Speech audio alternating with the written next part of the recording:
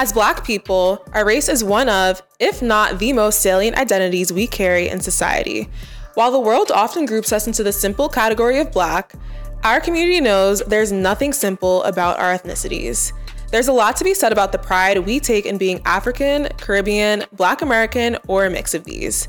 In this episode, we unpack the unity, division, and friendly rivalry that we see and have experienced across the diaspora.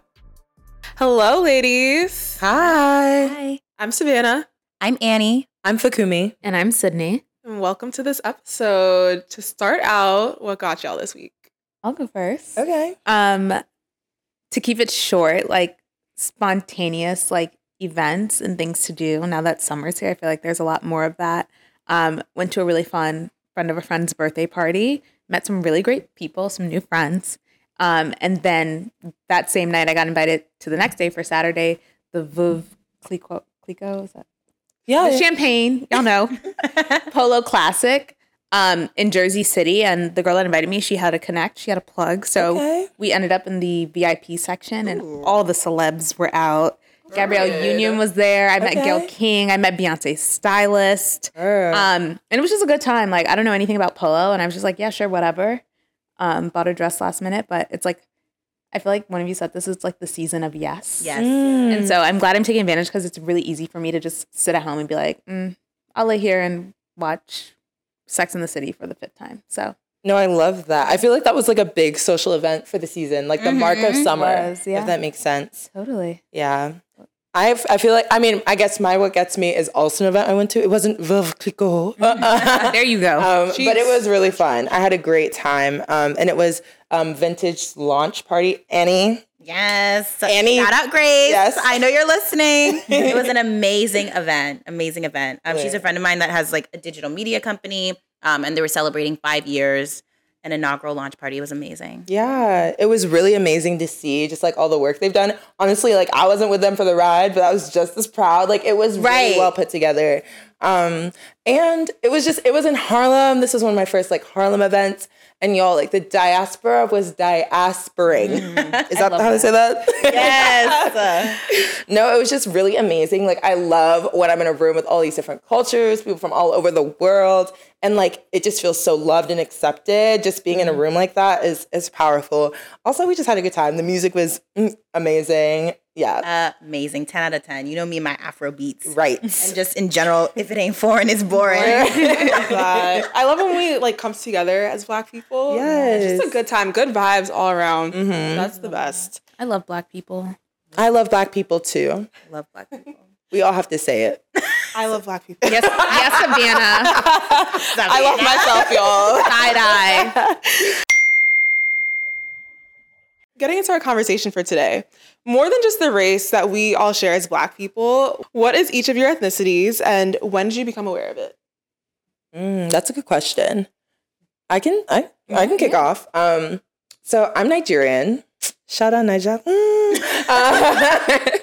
And I feel like I've always been Nigerian. I was born in the UK, but like I was still very much Nigerian in the UK. And when I moved to the US, like we went to a Nigerian church. The community I was around was Nigerian. I feel like I wasn't aware that I was different per se until like I went to a mostly white school, like maybe elementary school, but really middle school. And that's when I moved to the South. And like that was when I was like, oh, I'm different. And I knew like, obviously, you know, the white people around me weren't Nigerian, but I think that's like middle school is when I was aware of like, oh, I might not be like the same. I don't have the same cultural background as like Black Americans per se.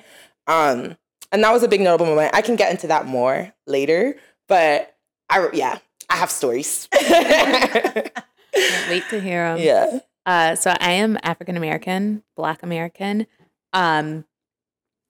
And first time I was raised, so I was born in New Jersey, and we lived in New Jersey until I was 5. And when we moved to Chicago, I mean, in preschool and like kindergarten, I was like, it was a really mixed environment. Like it was like everybody. And then when I moved to Chicago, I went to private school, and it was like, I was literally the only Black person in my class. And then there were 3 classes in my grade. And I think there were, off the top of my head, there were no more than like 5 or 6 of us in a grade of like 60 people.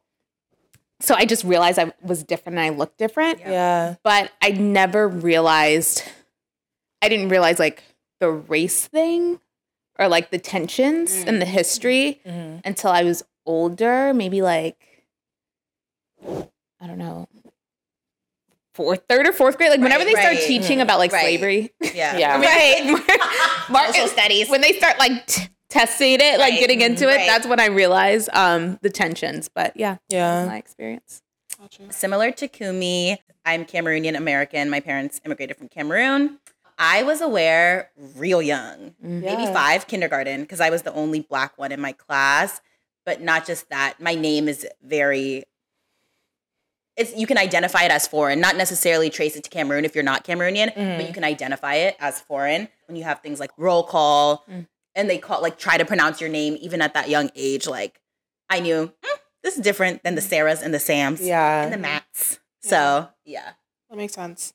For me, I am Caribbean and Black American. Yeah. So I would say I was always aware of my race because growing up in pre-K, I went to a school with mostly other Black students. Then for kindergarten, I went to a private school that was predominantly white. I'm pretty sure there was maybe only one other Black student in my class. And then I think it really hit me when I got to first grade. I went to a different school. And this one, it wasn't predominantly white, but I was definitely still one of the only Black people in my class. So in terms of race, I've always been aware of my race. Now, ethnicity, I didn't really tap into the fact that I'm both Black American and Caribbean until I got to high school. Okay. Because in high school, I made a lot of friends. I think all of my friends were Caribbean, whether they were Jamaican, Haitian. I had my friends, they were all either Jamaican or Haitian. Yeah. And that was when I became aware of the fact that like there's a distinction between being Black American and being Caribbean. And then that became even more pronounced when I got to college. Do you identify with one or the other more? Or it's equal? I think, okay, so to be very honest, I am Haitian American. My mom's Haitian. And my mom was first generation. So I'm technically second generation. Gotcha. I love my like Caribbean culture, or my Haitian culture, I should say, to be more specific. But I don't speak Haitian Creole. I am not as tapped in as I want to be. And I'm working on that because I'm thinking about when I raise kids and even just learning how to cook certain recipes and dishes. I just want to be more tapped into that cultural side because for me, I think since my dad is African American, my mom, she says that's the reason why she didn't teach us how to speak Creole. She's like, it's not like we were speaking it in the house. She could speak it fluently, but that's because she grew up in a household where her parents were speaking Creole. Right. So in the future, I mean, going forward, I want to be more tapped in. But I will say, I love dance hall. Like, when I'm out, I'm like, they got to play some dance hall. Like, you need to see Sav when they turn dance hall. Y'all don't want to see me in the club. Yeah. You're not quite like me and like my British heritage. Like, that's really part of my everyday. You know, I speak a lot of British English. I'm also British. That was it. Cheerio. My soul is British. Oh, yeah. So I don't know what the laughter is about. Oh, I'm not laughing. Anyway, but no, Sav, that completely makes sense. I think even being Nigerian, like, technically, I don't know. I'm not even first generation American. Like, I wasn't born here. I'm foreign. She's foreign. I'm an immigrant. I would wear it like a badge. No, but like, I also want to tap in like harder, just like cooking Nigerian food and like tapping into my culture. Like, I think it's such a big part of me, but there's some ways that like you have to make it more concrete so the next generation can grab onto it. Because I meet more people and they're like, oh yeah, I'm kind of Nigerian, but like I'm second, third generation. And like, I'm like, oh, whoa, like it can get lost if you don't like hold on to it. I was thinking about that. Yeah. 100%. I don't want it to get lost. And I will say, when people ask me, where's my family from? I say I'm Haitian. Okay. So, but I do recognize, like, I am Black American. My dad is Black American, but I think from that cultural standpoint, I think I probably identify more with my Haitian side. Yeah. Got it. Yeah.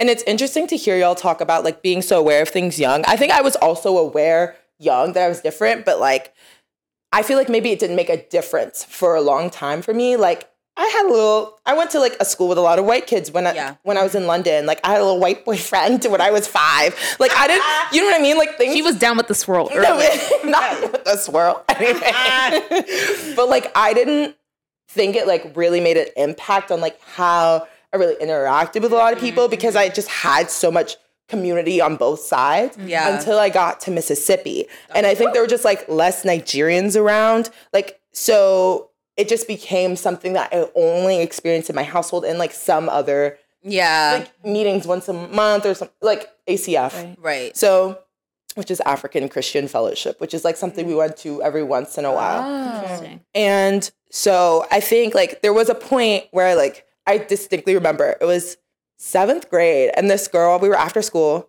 and like in after school care, whatever. And she mentioned the song, like say it was, I don't even want to say, like a old Rihanna song or something. Yeah. And at that point I was like very much in like the culture of my household and I didn't know the song. She's like, are you even Black? And I remember going, no, I'm brown. And I thought it was such a clap back at the time. Like, I'm brown. But like in reality, it was just me feeling like, dang, like rejected by like this culture that I'm supposed to be a part of. Like I'm supposed to know because I am Black in America. Like I'm supposed to know these songs, but I don't. Yeah, that's a good point. When you said you moved to Mississippi and there weren't a lot of like, I'm from Chicago and I think on the coast, there's way more people that are like first or second generation African, because like I knew no African people until my brother has a best friend. Yeah, my brother has a best friend in like still to this day from kindergarten, and her dad is Ghanaian and her mother's Black American. So like we knew them, but in my whole school and anyone I interacted with, like in clubs and sports, outside of school, like different like social organizations, I didn't know any African people. Really? Me too. When I used to go to camp in California, and then there were a couple at camp, so that was my first exposure.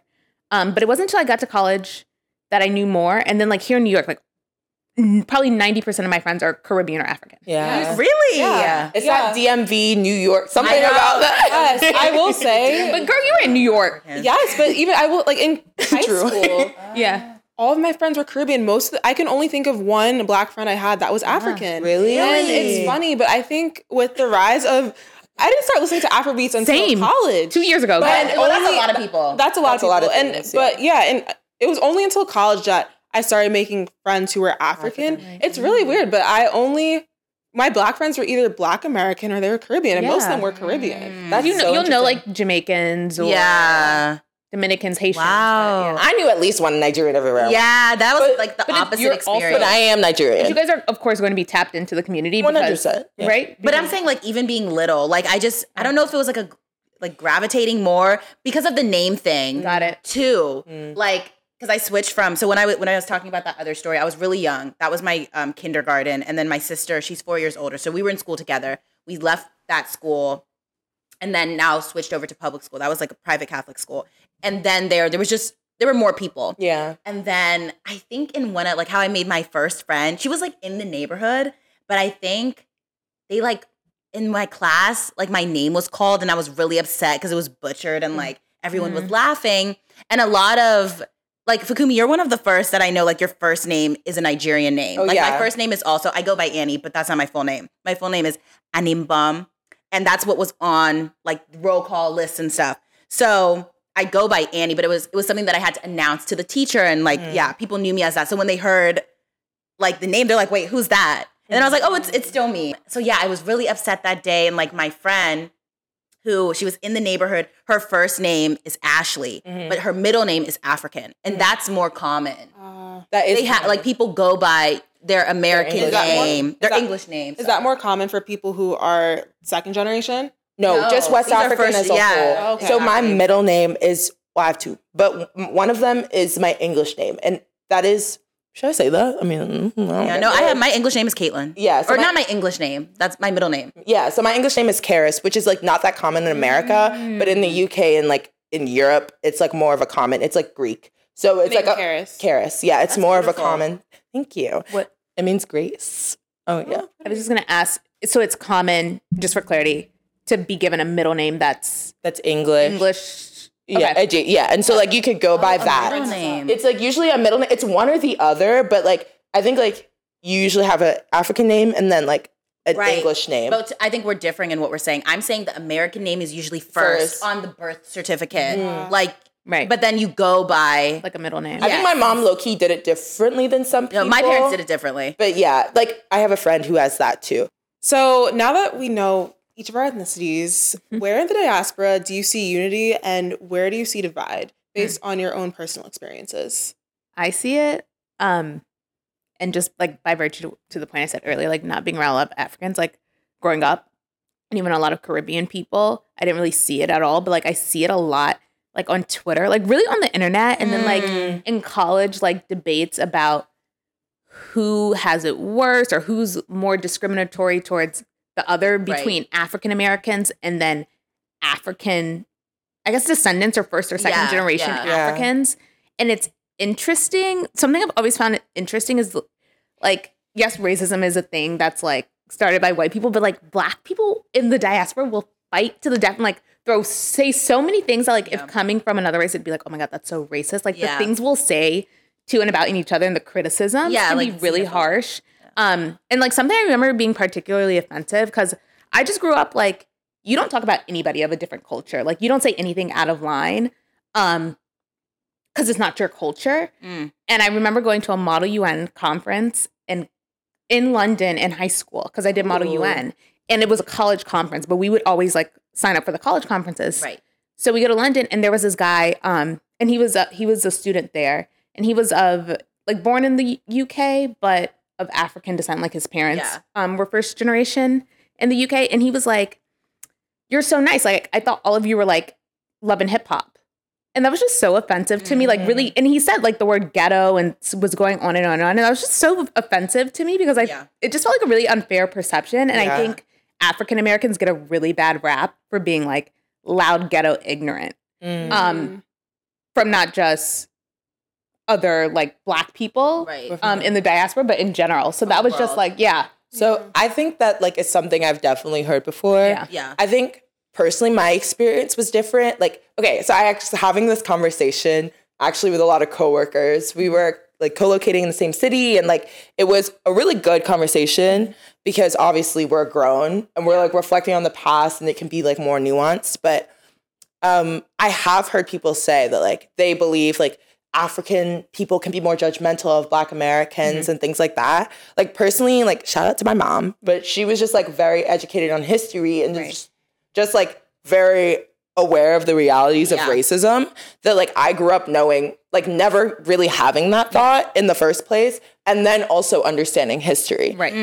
I think, love that. Yeah. Like I think a lot of tensions were like built because of like, I think genuinely like immigrants have different perspectives on being than like people born in this like in the country that they live in for a long time. And so I know people would say things like part of the conversation was that, you know, Africans would come here and not partake in discourse and like around like civil rights and like racism and things like that, like wouldn't fight for what's right in that sense sometimes. And it's like, I was like, yeah, I can see that. Like, obviously, like I said, I had a different perspective, but like, I can see an immigrant coming here and being like, I need to grind. Like, I don't know why people view, like, I'm not going to address racism. I'm not here for that fight. Like, I'm here to survive. Or even like, I'm like coming from something else. Like, I'm just trying to like get myself settled. Exactly. And to that point, I mean, this deviates from the question a little bit, but I think Caribbeans and Africans like grouped into one bucket and then Black Americans have different history. So with Black Americans, the way, like as it is in history, slavery did not end that long ago. And being in America, I just think it's been years of, there's civil rights movements and just fighting for rights. On the other hand, I think, well, I mean, everyone has a time, if people are immigrants, everyone has a time that they came to America. But having a bloodline that bears that weight in their history, it creates a lot of different dynamics. And sometimes I think people tend to have the impression that like Black Americans don't work as hard and like Black Americans need to be doing more and this, and that. So I think that's rhetoric that I tend to hear from people who immigrate here, or immigrate to America, but it's just such a different experience and there's such different histories. Which I hate because like, and sorry, I just want to say this really quick. I hate that narrative because like, even if that is completely true, it's such a stereotype. So it's not like true. But even if it were true, like African Americans built this country. Like, Yeah, that's a literally. fact. If we want to sit on our asses for the next 500 years, what about it? Right. And I think that's where Africans and Caribbeans who come here, they're like, what happened, and like we're making it different for ourselves now. I think it's an ignorance on both parts that creates so much animosity, because it's like they see Black Americans, you're privileged by being in this country with access to so many resources that they don't have coming from abroad. And I think like just from, I think to your earlier question, Sav, like I think it's a lot of ignorance on both parts. What's the ignorance on the African American part in that? I have Africans debate. come with privilege, yeah. like with money, or like even if you think of like, I haven't heard that. one. really, I've heard it so much. Even like this is I'm being like facetious, but like Coming to America, like a film like that. Yeah. I even remember like my parents telling me stories of like when they finally were able to get a house. Like there was a really, and I won't go into it, but like the question that was asked, it was like, so who gave you the money to do this? And it's, my parents were like, That's so offensive. are you, Yeah. is that a joke? Like, So you yeah, so there's an, I don't know, there's like a misconception that some Africans come with wealth. And it's like, where is that coming from? For background, if people don't know the film Coming to America, I don't know what country in Africa the people It's like a in the- made up, right? I think it's a made up. I've never seen it. I've never seen it either. My parents have seen it. They said it Like was they said it was satire. It's like funny. so stupid. Satire. Yeah. It's a funny movie, but basically, in the movie, the main character, he comes from Africa. Was he a prince or a king or something? Something like that. And he comes to America, and it's just funny, but he came from money, and he's just adjusting Yes, to being in American culture. So I think that, to your point, it leads to a lot of people having this impression that Right. people coming from Africa, coming Right. to America, come here, having things made for them it's all financially. exactly the same way that like media crafts our impressions as we're growing. If you've not interacted with a certain person, whatever you're ingesting, like content-wise, that is what that's the narrative. And I think both parties do it. So And I do think that like even as I was British, but as a Nigerian as well, like growing up, I did have like those like moments with like Black kids where it was like whether my hair was being made fun of and how I did it. yeah. Like I feel like girls didn't get braids like I did all the time the same way, or if it was like I don't know, like I feel like I was culturally teased. There's like terms of phrase like African. Yeah, I know. Yeah, things like that. But it's for like sure. it felt a little bit like obviously like more xenophobic, and like I felt like awkward being Nigerian in like middle 100%. school and like high school. Yeah. It was just towards the end of high school where I was like, oh wait, why am I hiding parts? But not even like restricting parts of my identity to protect my pride in it. Does that make sense? Kumi, to your point about your identity as Nigerian growing up in middle school and high school, I think back on the fact that I didn't know many African people when I was growing up in high school.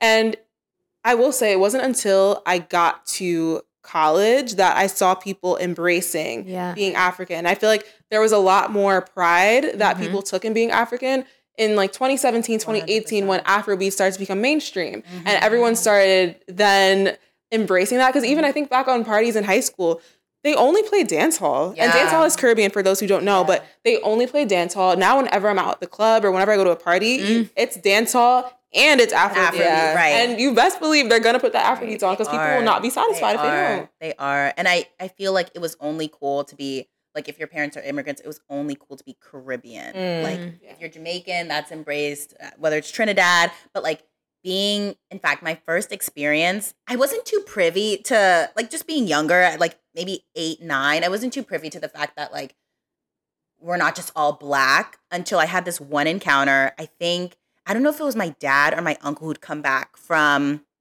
Cameroon. And like when people travel abroad, like you always bring your things that are authentic to home because like that's just the opportunity to do so. And of course, the smells are potent. Yeah. Because it's coming from elsewhere. It's organic, natural food. And I think they were like down the block and they came over. I don't know where the stuff was, but they came inside and the first comment was, "It smells like Africa up in here." Oof. Ooh. What? And I was so like, in your home? Thinking about, Wait, and people are so disrespectful. They were our friends. Yeah, my sister. And I was like, that's when I knew like, oh, it's not a good thing to be African. That was like the first. I was like, oh, okay, because it wasn't in like a. I'm like, oh my god, it was like. I remember What's that? What does Africa smell like? Right. Please tell me. And how would they know? So, no, and it was also like, I remember my mom, you know, when you're young in school, you go, your parents come to the parties, Halloween parties, and this, and every time it was like, I'm African, and they're like, oh, she doesn't look African. Like, what is people? And you know what people mean. It's a colorism. People were making such bold comments when we were growing up, but now I think it was real bold comments, and then all of a sudden people realize that's not appropriate. But in the Black community, it just is rampant. No, literally, and I think people still have those scars. So it's like, fast forward 10 years later, I'm seeing Miss Girl on her story, I need Ebo and right? And I'm like, and it's like, yo, I have so many comments. I remember, do you need it? I remember seeing a tweet, and it was like, Africans didn't even like African culture until like Black Americans made it cool. And the way I saw someone, you know, when you see the people like who liked it, you're like, noted. That is just so far off, right? Because I didn't like Afrobeats, like. Even like I say this, like I think New York is special. New York, Miami, like coastal places, even California. When you're like in the Midwest or whatever, like deep South, like if you go to a Black party, like you're not gonna hear dance hall. You're not gonna hear Afrobeats. Yeah. Like in college, they didn't play Afrobeats, and we had a very strong African population. It wasn't until I came to New York and you go to a party and it's like a third hip hop, a third dance hall, and a third Afrobeats. So it's just like everyone knows Afrobeats. My colleagues, who are not of the diaspora, are sending me this Afrobeat song they like. Oh yeah, you know what I mean? Yeah. I'm like, sing it. No, literally louder. And I just think it's like, I thought it was super offensive because it was like, I have gone to the party, I've gone to the weddings, I eat my food. I'm like, and then all of a sudden, people want to be a part of the culture. It's just like it's like shocking. Yeah. And it's fair. And I like, honestly, this was a big discussion when Black Panther first came out. And I'm like, I feel like people should be like, feel like they have they are part of the culture. But at the same time, I'm like, you also have a culture. I remember we had a whole discussion at my school, like watch Black Panther together and then like discuss. And so many people. Seen that movie. Oh, really? You need to. Is it for a particular reason?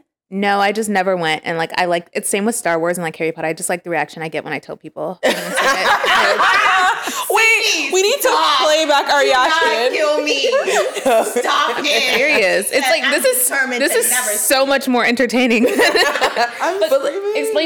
you explain that to me a little bit? Yeah, like I think there's like a part where Killmonger tries to connect with the culture. Like he has a lot of like animosity, right? It's Killmonger, Michael B. Jordan. Mm-hmm. Okay, yeah. He has animosity because he was separated from the culture of Wakanda and what could have been. Mm-hmm. And people were saying like, yeah, we were separated from our culture. We were separated from who we are. And me as someone who grew up with a culture that was not of the place I lived in, I was like, y'all have a culture. Right. And like, to me, it was like, I get it. Don't get me wrong, especially right now. Like, I really understand the like separation of history. If y'all haven't read Homegoing, like it's so good. Oh, you posted that. I know. Mm-hmm. And it dissects it very well, and like the pain. And there's a lot of history there. But at the same time, like as an immigrant, I was like, but Black culture is so beautiful and wonderful and distinct. Like, I didn't understand the upset in some ways. Another point about the movie said there were these resources. What was it called?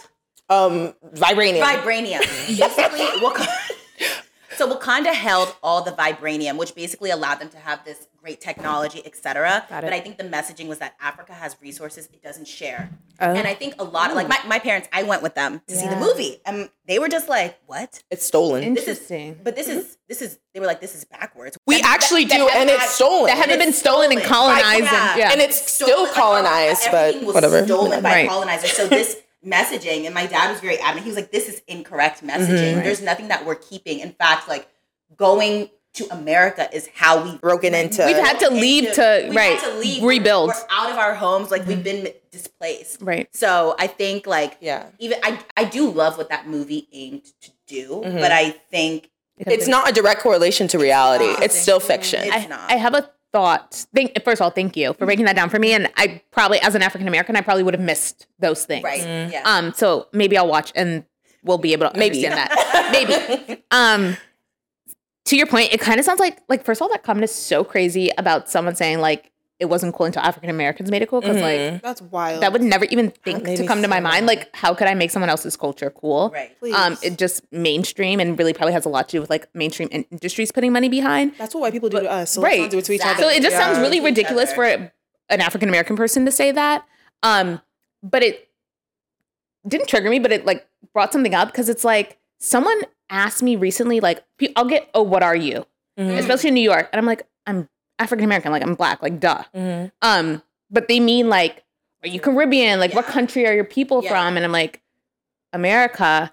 And someone recently said, well, have you done like 23andMe? It's where you send like DNA or a blood test or something. Okay. And they tell you like what your ancestry is. Okay. I was like, no, I don't really care. I was like, I don't know. Like it would be cool, but like I don't need to know. And I think Black people, like African Americans, we have this like, like we've been pulled, like we had our ancestors were enslaved from Africa. And so like we've lost culture, but like, I don't have a desire. Like I don't feel an attachment to Africa in the slightest. Like I feel like that's other people's culture. Like I don't feel like an African. It feels so far like African American, and I don't feel like I'm missing anything. And I think I think like it's projected onto African Americans, like, and some African Americans maybe do feel like they've lost something or something's missing, but I don't feel like African American culture is like the most mainstream influential culture in the world. If you go on Apple Music or Spotify, the top artists, it's Black Americans. Basketball, some of the most talented athletes in the world, outside of soccer and the wealthiest athletes, it's Black people. Like Barack Obama, like the first Black person to run the most powerful country and the first person of color to run the most powerful country in the world. So it's like, why would I be missing something? And I don't I hate that implication. Yeah. I really don't. Okay, the fact that someone said, have you ever done 23andMe?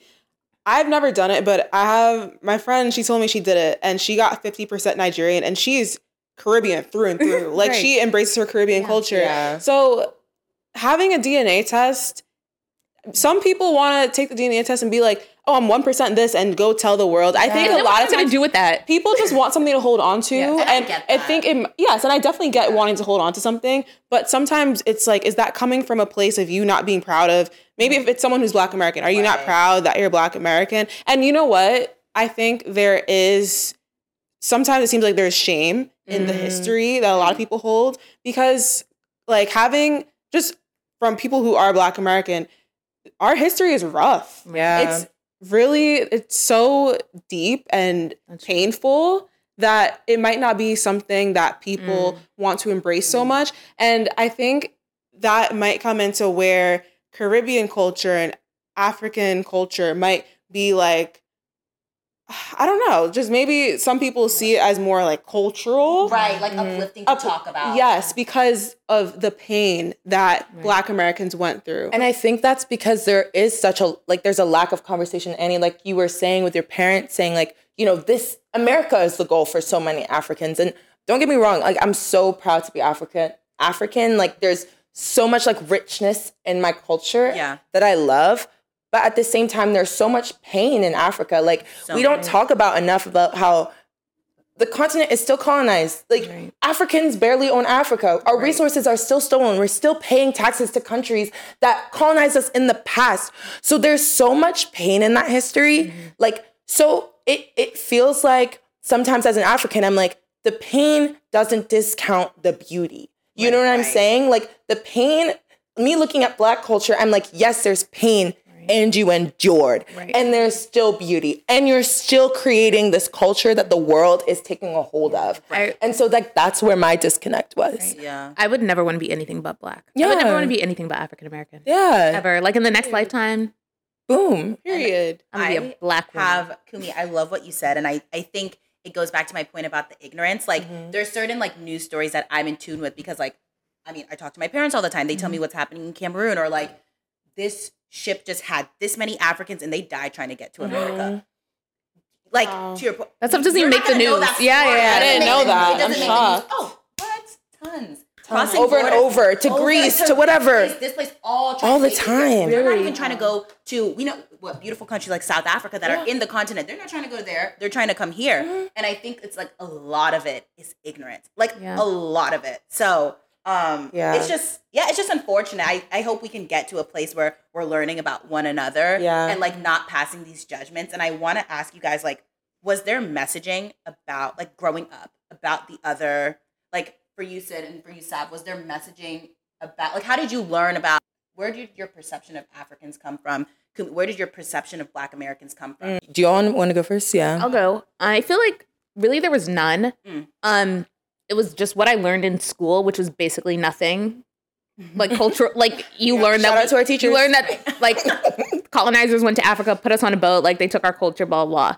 But like the derogatory messaging came from like those kids at camp. Right. Like that's all I can think of, and I was appalled. So it like never really stuck with me. Yeah. Like as a 10-year-old, I was like, this is crazy. like, why are you talking to people like this? Yeah. Mom, pick me up. Get me out of here. 'Cause, like just in my household, like we don't talk about other cultures like that. Yeah. But yeah, it's just kids being mean. Right. For me, so similar to Sid, I don't think I had any perception because it was either people around me, similar to me. I'm Black. Well, I'm African American and I'm Caribbean. And my neighborhood where I live in Queens, it is a very Caribbean neighborhood. So I think that's where it comes from. But the only time I think I had a perception formed, or when I heard the way, I won't take this on because I wasn't part of this, but the one African friend I had in high school, a lot of jokes were cracked about him being African. He was Nigerian. And I mean, it was all, like, it wasn't anything like bullying or anything, but it was a lot of jokes being cracked about him being African. And I think that goes back to that time before Black people as a community were then embracing. I have a Pause. I have a comment because I think if you asked him, he might say he was Bullied. Yeah. But also, Sav, you remember, I don't know if you remember checking into a hotel with me not that long ago. We were checking into a Moxie and a guy saw my name and he's like, "Oh, you Nigerian?" Like, I make this joke with my friends, like, Nigerians are scammers. Do you remember that?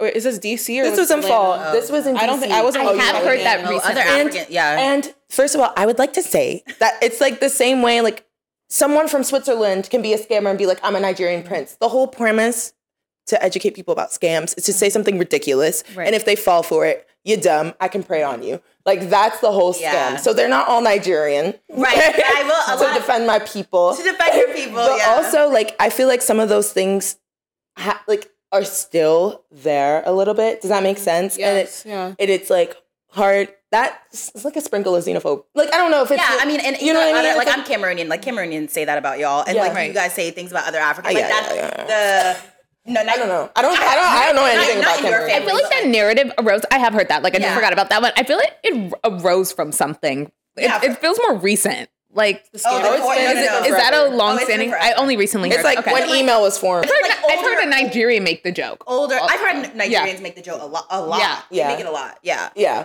But like, I just feel like sometimes, like, I don't know.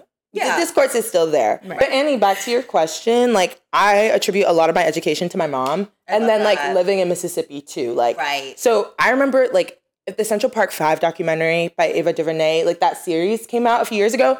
I had watched years back a documentary and what happened. I knew Trump put out that ad. Like, I knew so much history because my mom sat us down in the living room. She said, "We're going to watch this. Like, you live here, you're going to learn about the history." And then also being in Mississippi, it was like you're like, that school down the street that says formed in 1970, that's a white flight school. Like, there is it's kind of clear. Like, that's the history. Right. So it was just very there for me to receive. But in college, like, I actually explored that more. Like, self-plug, I wrote an article for HuffPo, and it was like really about the term African American and like who was really African American. Like, I have a really like unique experience. I was British. I wasn't even a citizen when I wrote that essay of America. Right. And I'm Nigerian, but people are calling me African American. That's the box I fill in. Right. I know. They need to do better with that one. Yeah. And also, we should probably clarify that, like, the difference. Yeah.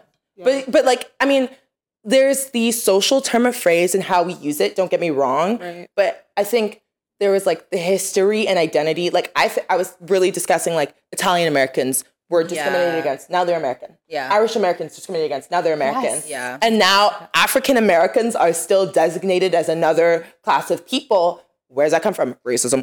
But like, you know, it was just about that. But also like, we all have our own individual experiences, but we're lumped into this group of people. 100%. Yes. You know? Weird because we talked about this exact thing in one of my high school classes. And it's like, white people get to be white. But everybody else, still, if you go to the census, it's Asian American. Or anytime you have to fill out a form and they ask what your identity is, racial identity, it's white, African American, Asian American, like Hispanic American, whatever. But like it's just, and then it'll just be white, not white American. So everybody else has to be like something this else. and Yes, and also I think within the Black community, there's so much, like we're talking about now, the friendly rivalry, and then the things that we gotta probably unpack, the things that are problematic in our differences in ethnicity.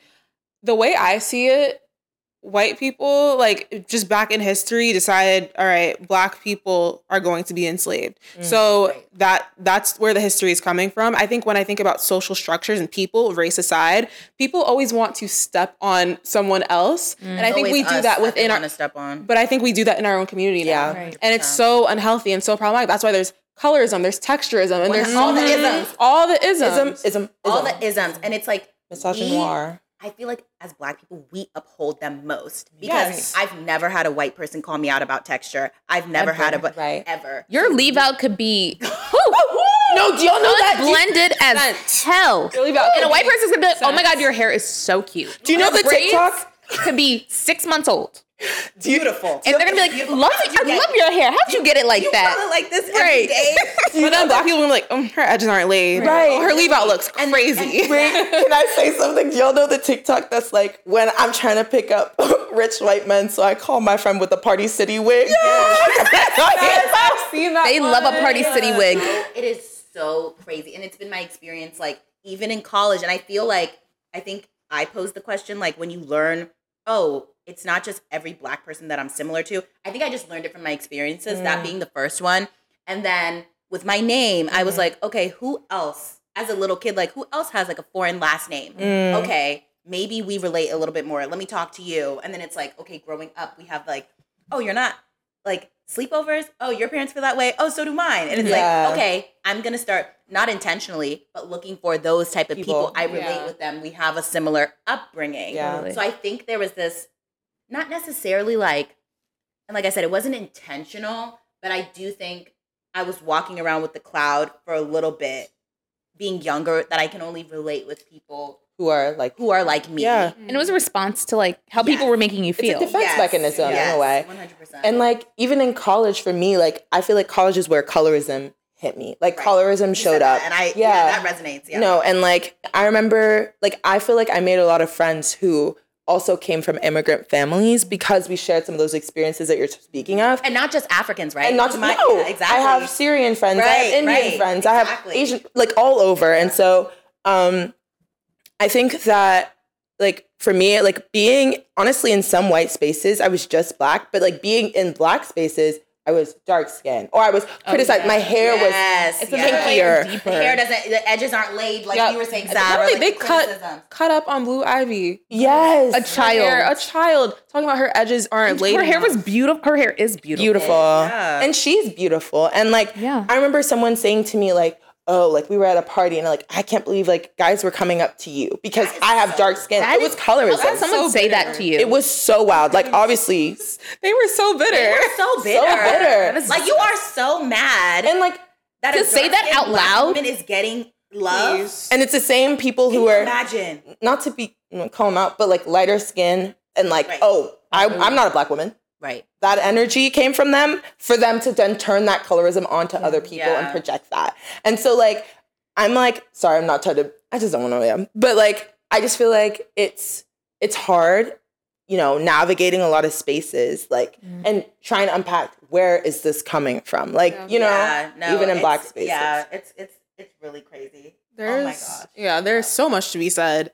There's so much to unpack. I mean, there's years and years of things to unpack. We could go on for hours, and I'm sure our listeners got a lot to say.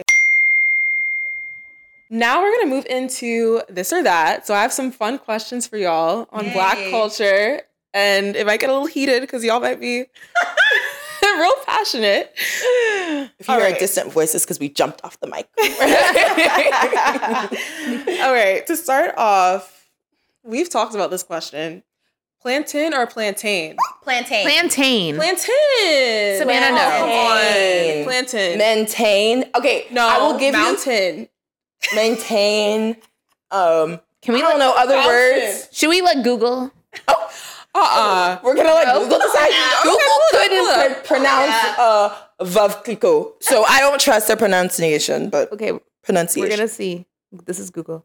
Plantain. Come No, on. all right, Trust she doesn't know what's Google. up. How is she saying mountain? Google knows. Though? How does she say How mountain? does she say mountain? Yeah. Probably It's a mountain. mountain. I get it. Plantain. You know what's crazy? I didn't meet anyone who said Google doesn't have one plantain. for mountain. I guess they just assume everybody knows it's mountain. They need to clarify for plantain. It's crazy because growing up, I didn't know anybody who said plantain. That's funny. Then I made more friends who were like Nigerian and Ghanaian. And they're like, no, it's plantain. Okay. I'm like, Funny. We can accept our differences, but I think we just all need to agree that plantain should be ripe before you eat it. 100%. okay, that's a good. We can leave off there. We can Yeah, leave we off of that there. note. Sweet All right. plantain over green. 100%. All right. Sydney, no opinion. Okay, next one. I don't know if I have an opinion on this one because I need more to educate myself. But Nigerian or Ghanaian jollof rice? Never had either. Gambian.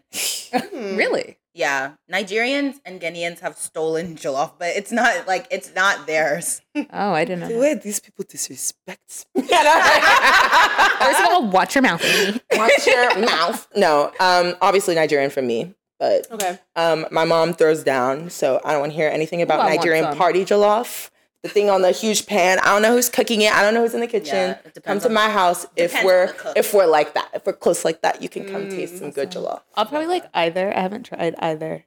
But I love, like, just shout out one thing about Africans and Asians, like Southeast Asians, they know how to cook and season some food. That's facts. Rich. Better than the seasoning. rest of the world. Come on. Sid said that. And Cajun country. I'll give Cajun country a shout out. Well, seasoned well. Yeah, no, I like both. Yeah. I need to try. I've tasted. I need to try both. I've tried Nigerian and I've Ghanaian. tried Nigerian, but I'm not Ghanaian. I'm sure Gambians It do a does great depend job. on the cook. Okay, next one. Haitian patties or Jamaican patties? Jamaican. Have y'all had Haitian patties? No, I haven't. Haven't had. Okay. I'm not We really need to had change Haitian that. food. A lot of people haven't had Haitian food. Because I'm Haitian, I have a lot of Haitian food. One of the days we record, I need to, let's just have Ooh, live please meals. bring A a plate. potluck. We'll have a Right. meal because We should do a potluck. Sorry. Yes. I'll bring puff puff. Haitian make my food is salmon. Haitian food is so I'll bring underrated. greens. Wait, that sounds like a whole meal, you guys. Yeah, we'll You do said it. salmon. I can If you don't bring that jollof, you would just Right. Okay. I could throw salmon in the air fryer. Okay, but it's really good. It's jerk salmon. It's inspired. Yes. Well, Oh, now you're trying to switch sides. Okay. I'm screaming. Me being Haitian, I say Haitian patties, and I think if people tried Haitian patties, Yeah. they would probably we'd have some more people on the Haitian patties. You know what? I trust you. My grandma, I love her so much. I mean, she passed away. Still love her so much. Her patties, 10. I don't even say this just because that's my grandma. They were everyone knew she made amazing patties. She threw down, and we are still. My aunts, my mom, and I, we're still trying to get it together. And we can't get it just like she did. We have videos of her showing us how to make it, and we just still can't get it together. It's that special It's touch. a special touch. And Wait, she was who's a Proud Family grandma? Oh, I don't know her She name. put her foot. Yes. Y'all know the Proud Family movie? Yes. But that's what I love about black, not just African, but across the diaspora, black matriarchs. Yeah. They don't need a recipe. They don't have one. They don't know. I asked my mom how to make, in college when I got my first kitchen where I was living, I would try and make things and my mom would I'd be like, okay, so how much? And she's like a little, I'm like, no, how much? And she's like, girl, I don't cook like that. I always Right. tell my mom. Mine's like a recipe. I always tell her, I'm like, so how long does it cook for? She's like, oh, just till it's ready. I'm like, Right. but how long? But what does that mean? It could be 0.01. You. It could be 0.01 seconds after my mom made a meal. And I'm like, what you put in that? She goes, I don't know. Yeah. I said, They're just ma'am, grabbing your stuff hand out was the just on the seasoning. stuff.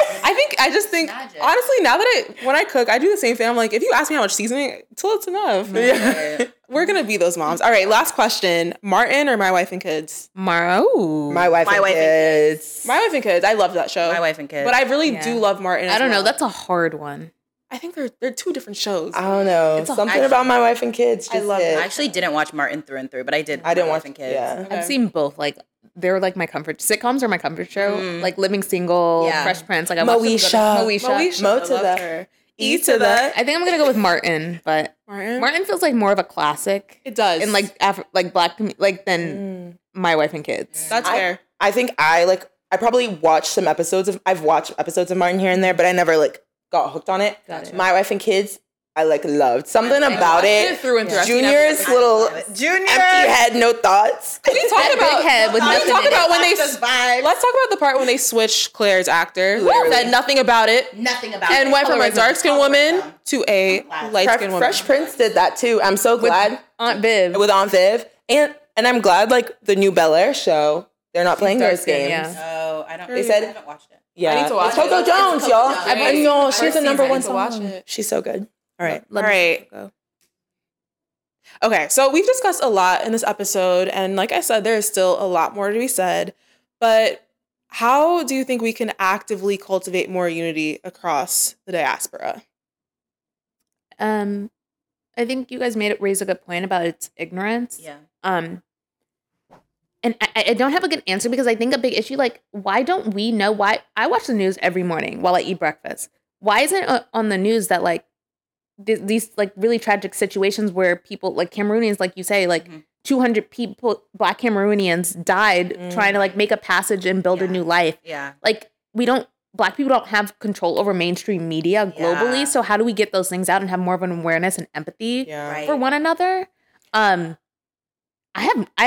honestly have no clue how to fix it because it's all rooted in ignorance and really like this like racist global environment, not just us Black people, but like the narrative that the global media is putting out about these different 100%. demographics. I'm like right there with you where like I don't know what the quote unquote fix is. I don't think there probably isn't one, but like I would say ignorance and like just eliminating like you're always going to be maybe a little bit ignorant about the things that are farther away from you, but like I'll give like Sydney as an example. Like Sydney's one of the most beautiful people I've met inside and out. Same with you, Seth, and Kumi you as well, but you're Nigerian, so we have that. Like we're both African. Yeah, We're next but, door. like, imagine if I judged you, Sydney, and maybe years ago I would have, and like we wouldn't be as close as we are today. So I think like people come like it's such a cheap way to judge somebody. Where I think like getting to know people more, hearing about the experience, asking uncomfortable questions too, like. Oh, what did you hear about Africans growing up? Oh, this is what I heard about. Right. And you can understand from that lens, oh, that's why you spoke that way. There's no hatred between us for real. It's just this cloud. And then you have empathy for what somebody else went through. Because like especially when you're a kid, you only really like harp on and think about what you feel. Like all we can remember is how someone else made us feel. And you have less awareness about like what's being projected onto other people, maybe by you or by other people that are like you. So I think unpacking 100%. Those things is incredibly important. It's so important. And like go out of your way. Like we tend to segregate ourselves. So there'll be like African American communities, then like Haitian American communities. Like you said your neighbor was predominantly Caribbean. Yeah. So like just making the effort to try new 100%. cuisines and like just understand, listen to the music. Be more curious. I would say my takeaway is we need to individually unpack the isms that we hold. Colorism, texturism. I love that. Give me another one. Fatphobia, xenophobia. Well, it can be linked. Along the same lines. But you hit those are the heavy hitters. I think those are the two biggest ones, colorism and texturism, because there's so much hate that we project onto each other within our own community. And like I said, or like we all said before, the world is just looking at us as Black people. 100%. So I think to create more unity, we need to think about what biases do I hold against my own people? Yeah. Why do I hold them? And how can I create a path forward with the way I relate to other Black people? Totally. I think I'm on the same wavelength, Sav. Like, I think for one side, like, you know, interacting with African people, like, xenophobia needs to be addressed as something that exists. Like, I think, like, even with, like, my white friends are educated that racism exists. Like, the ones who care, like, understand that. It doesn't come up in every conversation, but they understand there's more to learn about Blackness. Right. You know, sometimes it's a lot, but, like, they do understand that there's more to learn. And, like, I think having that perspective is helpful. And then the other side, like, I just wish history was taught better in this country and, like, the truth from an earlier age. And, like, I wish from the other end, from what I feel like my, you know, Black American friends have experienced that might be negative, like, I wish that people coming into this country had an opportunity to learn that, because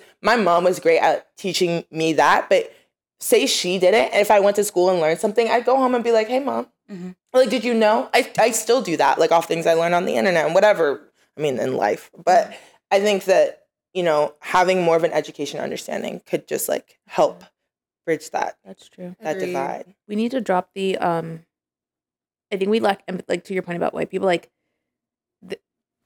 they know that they can't say certain things. Like, the racism is topical, and of past years has been very topical, and it's like, even if they think certain things, like, they're going to tread lightly. I think amongst one another as Black people, we all feel like we've been oppressed and done really wrong, so we don't really tread light. We have less empathy for one another, and we like to play oppression Olympics. So I'd say, I was just gonna say, cut the oppression Olympics. Cut it out. It's ridiculous. It's a lot of internal racism that we need to unpack. Maybe therapy is also like a 100%. because I think those things might come out. There's a lot of internalized racism, and it's like very sad to hear.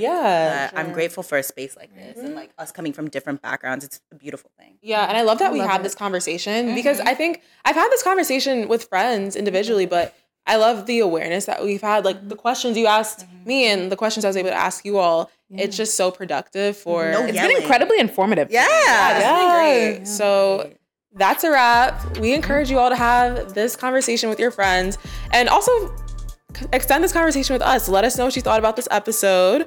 We hope you enjoyed it. Follow and engage with us on Instagram at WhatGetsMePod and let us know what you thought. Also, be sure to follow us on TikTok, leave a 5-star rating and a review on Apple Podcasts or Spotify, and let us know what's getting you. We hope you have a great week. Bye. Bye. Now that is what gets me.